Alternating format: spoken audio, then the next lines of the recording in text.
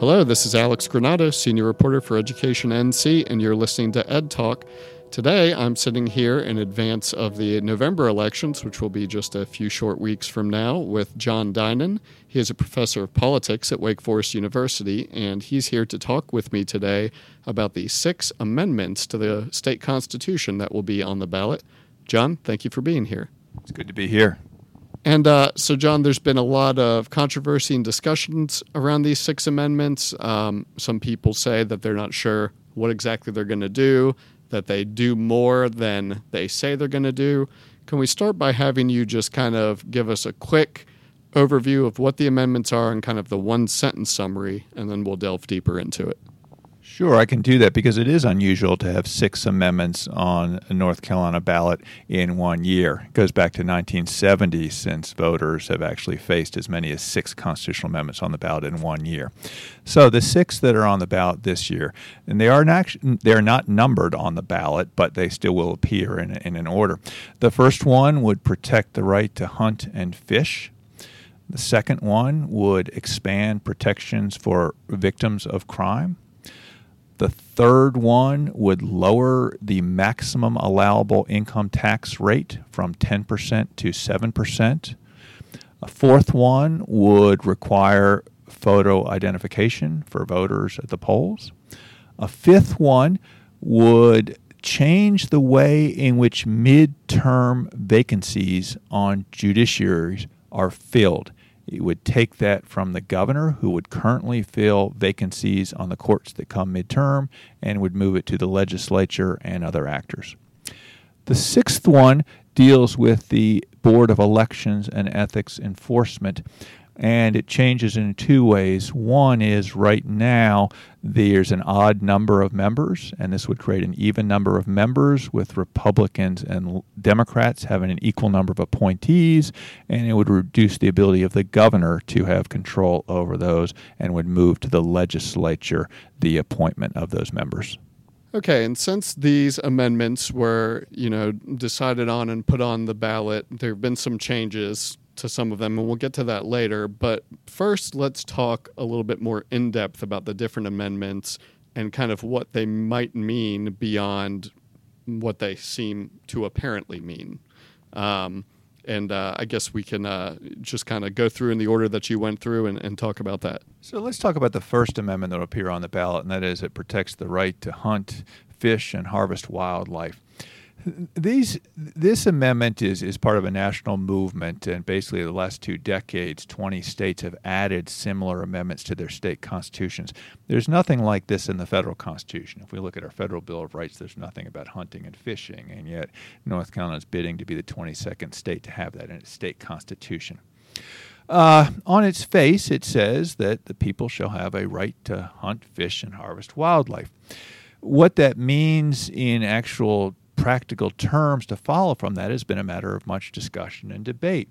People say, well, would this affect the ability to limit hunting on Sundays? Would this have an effect on the different types of fishing practices?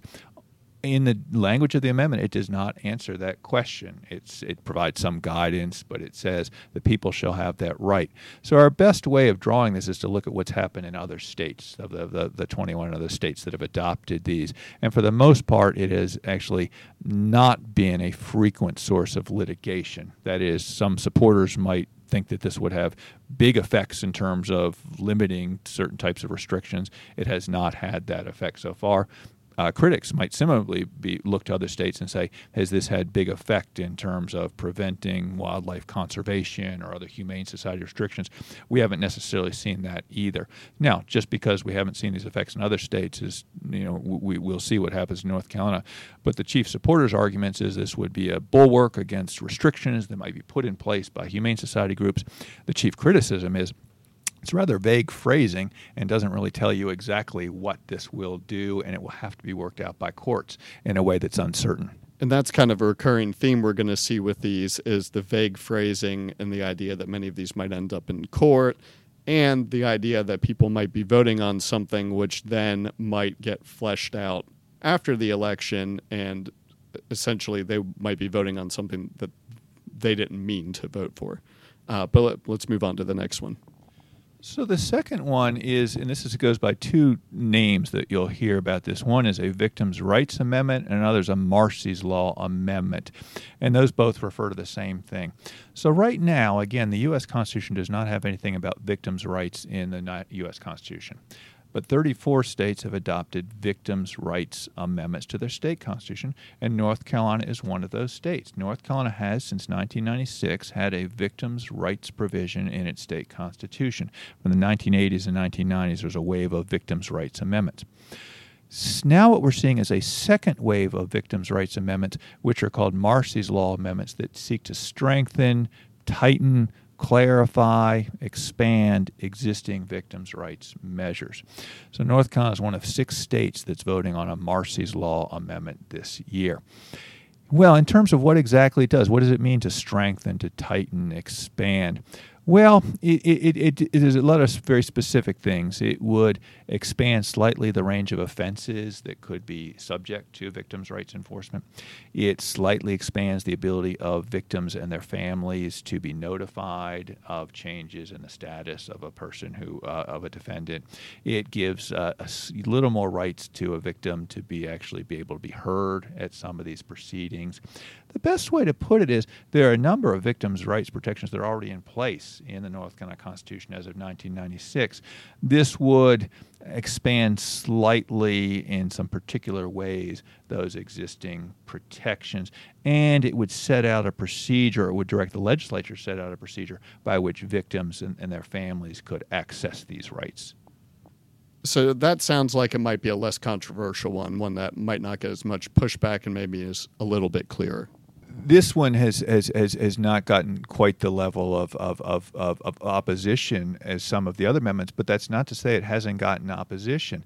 One of the concerns that people would raise is, does this increase the costs and burdens on prosecutors and prosecutors' offices, because they would then have to be notifying victims, they would have to be making provision for victims to be able to be heard at various proceedings.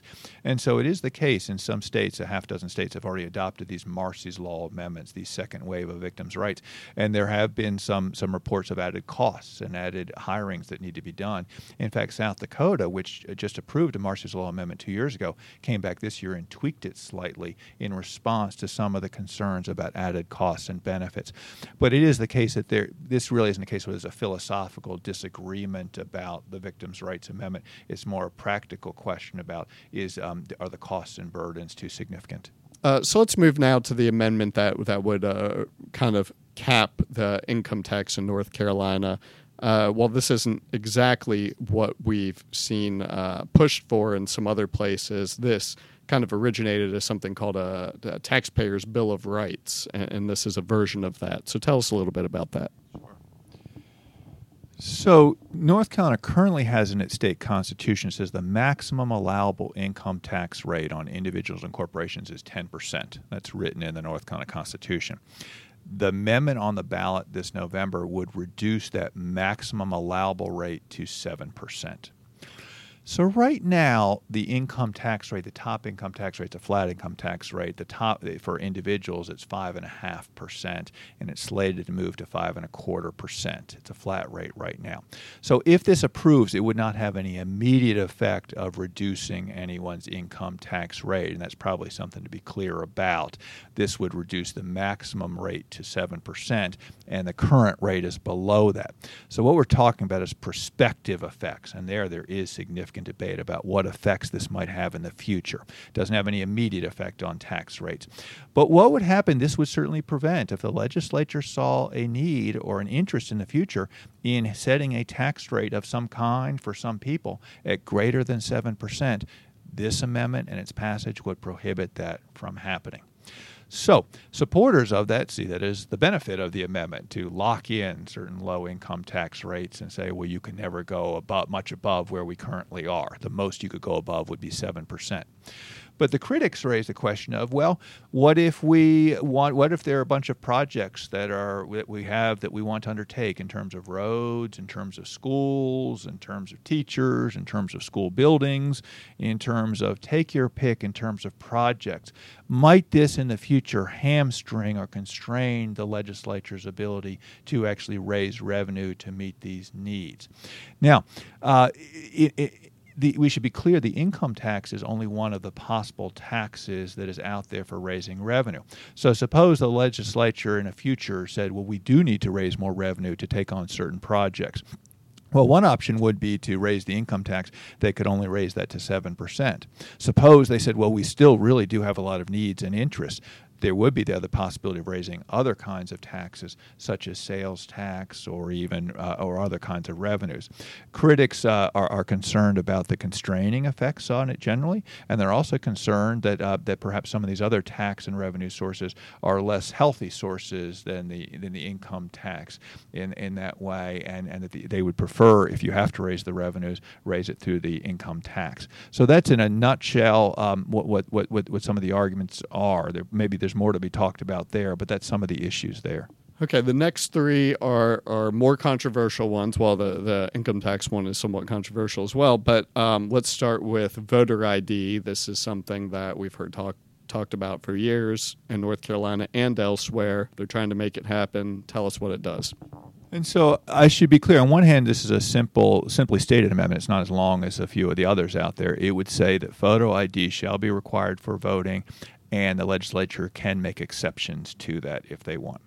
Several things. Just the approval of this amendment would not actually decide what types of ID would be required, what exceptions might be allowed. That would follow, and the legislature would have to come in another session, would actually have to write a statute law to set out the details of which IDs are required, are there exceptions to be allowed. The next thing to be said is that there are at least two sources of possible legal challenge to a voter ID law. One of them is a federal court challenge based on federal constitutional and statutory provisions. In fact, the last time that North Carolina tried to pass a voter ID law in 2013, it was struck down by the Fourth Circuit Court of Appeals as part of a broad-based package of voter changes. The passage of this constitutional amendment on the state level would have no effect on any federal court proceedings. Right now, the last time this came up before federal court said that the voter ID provision was not allowed. So just the passage of this amendment would first of all necessitate passage of a statute to set out the particular details, and it would then be subject to federal constitutional challenge. The one thing that this would be seen as accomplishing is to the extent that there might be state court challenges or state constitutional objections to a voter ID law, passage of this amendment would insulate a voter ID requirement from challenge in the state courts. But again, you still have to have a statute writing out the details, and there would certainly be challenges on federal constitutional grounds that would have to pass muster. And then let's just go in order. Let's talk about the amendment related to judges. The judicial election is the longest title and is the one that has probably provoked the most questions. Many of them quite provoke pro and con arguments. Is this a good or a bad thing? But the judicial election amendment is the most likely to elicit questions of what exactly is it doing. So I should say, on one hand, it's limited to just midterm vacancies in the courts. And I say that because if someone serves an 8-year term on the state Supreme Court, if someone finishes their term, that position is filled in the same way that it always is. That is, the voters elect the person for another 8-year term. So the first thing we said is this deals with a very specific case of what happens if somebody's in the middle of an 8-year term and they step down from the bench. They create a vacancy midterm. Right now, the governor is empowered to choose the person to fill that vacancy. And that person serves until the next legislative election, and then there's a popular vote. This amendment would change that, and the governor would no longer be the key actor.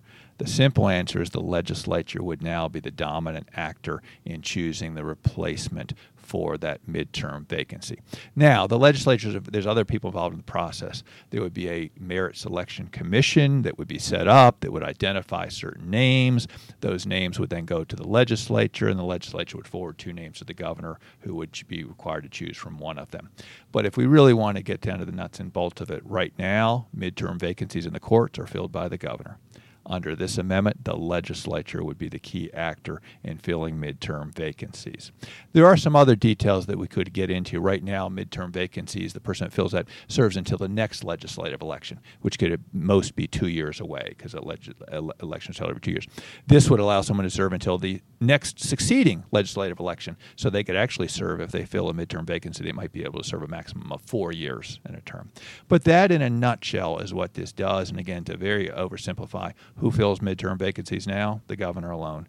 Who would fill midterm vacancies under this situation? Well, there'd be a merit commission. The governor would have the final word, but the legislature would be the key actor. And since Governor Cooper was elected, there have been many perceived attempts by the part of the Republican majority in the General Assembly to limit his powers. And this amendment, along with the next one we're going to talk about, are kind of adding to people's fears that the General Assembly is trying to weaken the governor. So talk a little bit about that and about the final amendment. So the final amendment on the ballot deals with the Elections and Ethics Board, which is right now it's a statutory board. It's created by statute. Long practice in North Carolina history is who gets to control that board. And they've long said, well, somebody's got to control it. Whichever party wins the governorship gets a majority on the election board. Well, when a Democratic governor was elected and a Republican legislature, the Republican legislature had some second thoughts about that, about allowing the governor's party to have a majority and then control on the board. So they set up a situation where they said, well, how about let's have an even number of members where Republicans get half of the appointees and Democrats get half the appointees, and let's let the legislature be the one to handle the appointing, not the governor. So 2 differences between the old system and the new system. One is no longer would be the governor be the one appointing, the legislature would have the key role. And 2, no longer would you have the majority on that wielded by the governor's party. It would be evenly balanced. Now, the election board legislation in the last 2 years has gone through a number of legal challenges, and in fact, just a week ago, a state court struck down the existing elections board member. This would be seen as an effort to go to the people and say, would you approve of this particular election board? And not only do you approve of it, do you want to put it in the Constitution? So this would be the way it would be going forward. Clearly, it would reduce the governor's ability to wield influence in 2 ways. No longer would the governor have a majority on the board, as had long been established, but also the legislature would be the dominant one in terms of of who would actually be on this 8-person board, 4 selected by Democratic members of the legislature, 4 selected by Republican members. And so at one time, mainly when this was first introduced, there was some question of whether the impacts of this would be even broader, that maybe the governor's appointment powers to all sorts of boards and commissions would transfer to the General Assembly, but that has been changed and clarified. No, that's a very important point. Originally, the 6 amendments were put forward, and they were subject to a number of legal challenges, and the legal challenges were presumably about, is the ballot language, is the title that will appear on the ballot, is that a full and accurate description of what's on there? And a court panel actually held that 2 of the amendments, the Judicial Vacancies Amendment and the Election Board Amendment, the titles were not full and accurate, and perhaps even misleading, the judges said. They allowed, though, the legislature to go back to the drawing board and said you could draw up new titles if you wanted to. Well, in regard to both the Judicial Vacancies Amendment and the Boards Amendment, the legislature decided we're not only going to rewrite the title, but we're actually going to change the substance of what was put on. And in the case of the Elections Board Amendment, that was originally a much broader amendment. It would have actually altered the responsibility and the power of the legislature and governor, not only for the election board, but for boards across the government. That was the original version that was put forward. Once the court said this is not going to pass muster, the legislature pulled back and said, okay, what we will go forward with now is limited solely to the Election and Ethics Board and without an effect on, say, education or other types of boards. Just really quick for people who aren't as familiar with the Elections Board, why does it matter who has the majority on there and who picks? So it's the Elections and Ethics Enforcement Board. And so the main job that it's done is every decision a county has to make is where will we have early voting sites? Where will we have sites on voting on Election Day? Those are inherently controversial and debated issues. Certain folks say, I would like to have a early voting site here. I would like to have 6 early voting sites. I'd like to have 4. The State Board of Elections is the one that ultimately resolves disputes that come up in the counties about these kinds of matters. It's also the case that there is questions of ethics enforcement. Suppose someone says, I believe there's a campaign finance violation and a malpractice or mispractice by a particular candidate. That would eventually come up to the State Board of Elections and Ethics Enforcement. But probably the best way to put things is right now when people are going to early voting or getting ready to vote on Election Day, those decisions about where people vote and these precincts are ones that ultimately can be resolved by the State Board of Elections. And so you mentioned that it is surprising to have 6 amendments on the ballot for one election. Can you speculate about why you think this is happening now? I mean, some of the cases, and I should say it is definitely surprising in North Carolina. North Carolina has had 5 amendments on a given election on 3 prior occasions, one in the early 1980s and twice in the 1970s. But for the most part, there's been, say, 1 or 2 amendments per year. I should say in that regard, there's a number of other states around the country that they're just used to having a number of amendments. Florida will have 12 amendments on the ballot this year. Colorado has 9 amendments. Louisiana will have 6 amendments as well. So there's certain states in which this is just a kind of a regular practice. North Carolina has not usually had that many. There's probably 2 main explanations for the amendments that you see on the ballot this time. One is there's been as a result of recent controversies and debates and struggles between the legislature and the executive branch, there's an effort to resolve these struggles, or at least put them before the people in that sense, and presumably by the legislature to get an upper hand in those struggles by having approval of those amendments. That's the best way to explain both the Judicial Vacancies Amendment and the Election Board Amendment. Others are as much as anything, they're part of national movements that have come up. And the main question is, this would best explain the Hunting and Fishing Amendment, which follows along with 20 other states that just happen to have passed these in recent decades. It's just coming to North Carolina now. The Marsy's Law Victims' Rights Amendment is also part of a recent movement, and that's one of 6 amendments on the ballot across the country. And then there's just some other amendments that just have bubbled up. They've been in the hopper for a few years, and the Tax Amendment, which has gone through various provisions, and then the Voter ID Amendment. So various explanations. Some of them intended to resolve disputes between the legislature and the governor. Some of them intended to lock in current policies, such as the Tax Amendment, and others part of these national movements in regard to victims' rights and hunting and fishing rights. Well, John, thanks so much for talking with me. I enjoyed it. We've been talking with John Dinan. He's a professor of politics at Wake Forest University. And I'm Alex Granados, senior reporter for Education NC, and you've been listening to Ed Talk. Thanks for listening.